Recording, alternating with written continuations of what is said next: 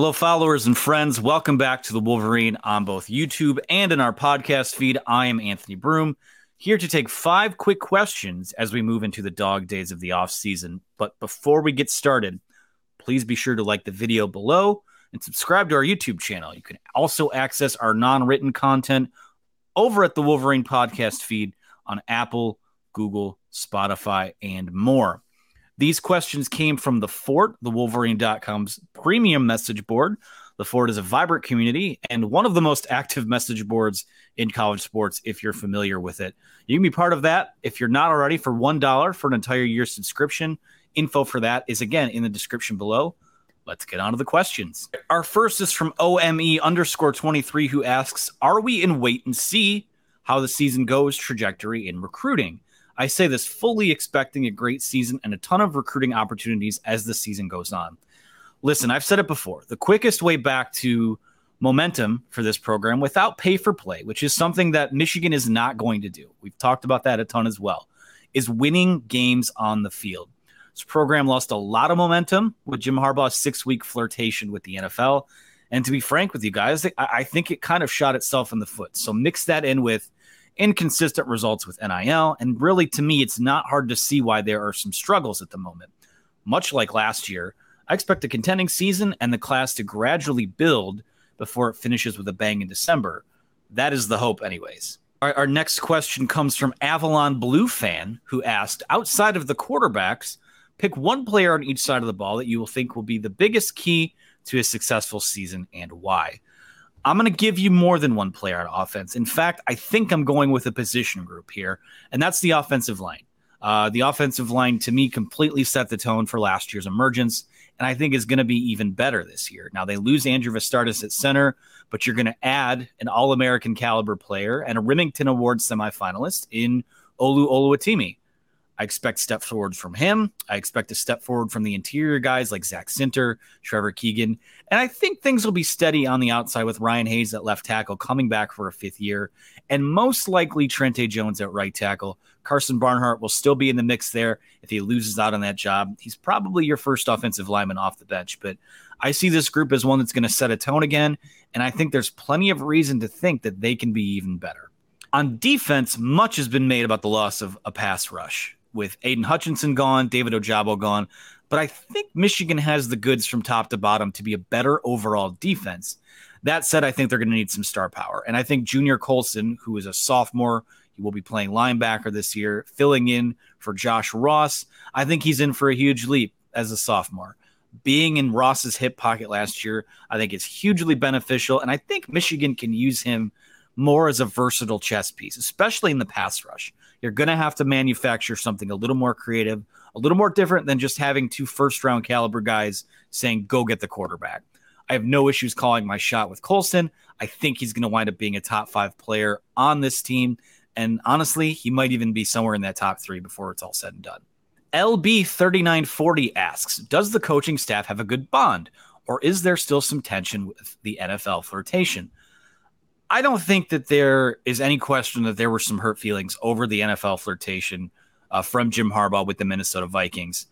One of those situations played out very publicly, and let's call a spade here.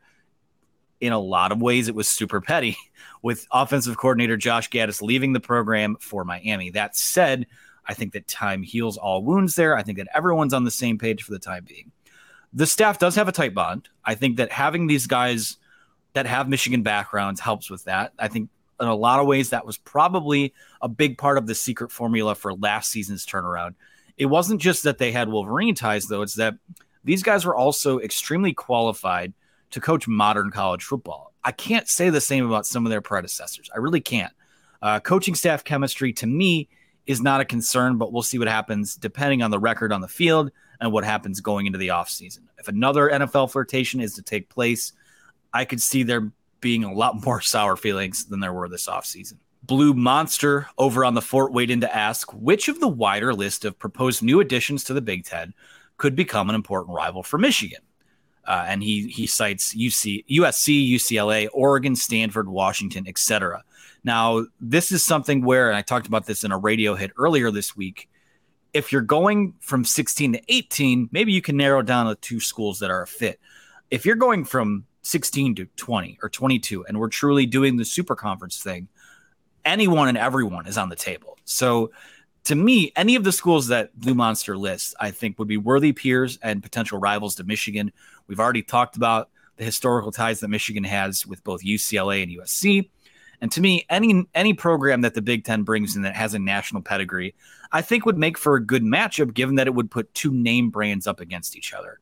And I know there are some polarizing opinions about Notre Dame, but to me, they're a no-brainer if you're seeking to build a super conference. It just is that way. We can expand on that in a further video. I think that Notre Dame would be a no-brainer. And I know there are differing opinions. We'll talk about that in a different video. To me, expansion is less about what makes sense and more about grabbing brands like there are monopoly properties, right? Like some folks may have the schools that fit the do not pass go, do not collect $200 category, but we are on what I keep saying is the speeding freight train to either 2 or 3 super conferences. Change is coming. There are still big swings on the table. This is an arms race going on nationally. I think that the Big Ten is in a pretty good spot, though.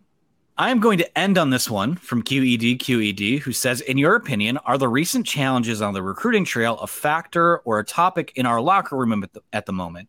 Is that something that would affect the team for the better or worse? There might be some NIL frustrations in the locker room. We've heard Hunter Dickinson on the basketball side of things talk about that. But you guys might actually be surprised how little recruiting comes up or matters to the players already in the building. Now, that's not to say they don't care. They do. And oftentimes those guys are used as tools to bring in prospects. But this is a talented group of guys that is actually doing fairly well for itself with NIL. Can't talk today. Once they are on campus. And that's the key here. Once they are on campus. Michigan is not going to do pay for play. They're not going to give a 5-star $10 million before he's done anything. So the last tidbit, like I said, once they get on campus is the most important. Michigan is selling the transformational, not transactional message. I know that's been polarizing as well. But these guys that are on the team are not eating out of trash cans or begging for money on the street. Opportunities have started to materialize, and I think they will only grow as we navigate into the future. So I think their focus is solely on not only getting back to the Big Ten championship, but getting back to the college football playoff and being a little more competitive than they were against Georgia last year. All right, that is going to do it for me here. I appreciate all the questions coming in from the Ford. As I said before, be sure to hit that thumbs up button below and subscribe to our channel for more content delivered right to your device. Thanks for watching, and we will talk to you again soon.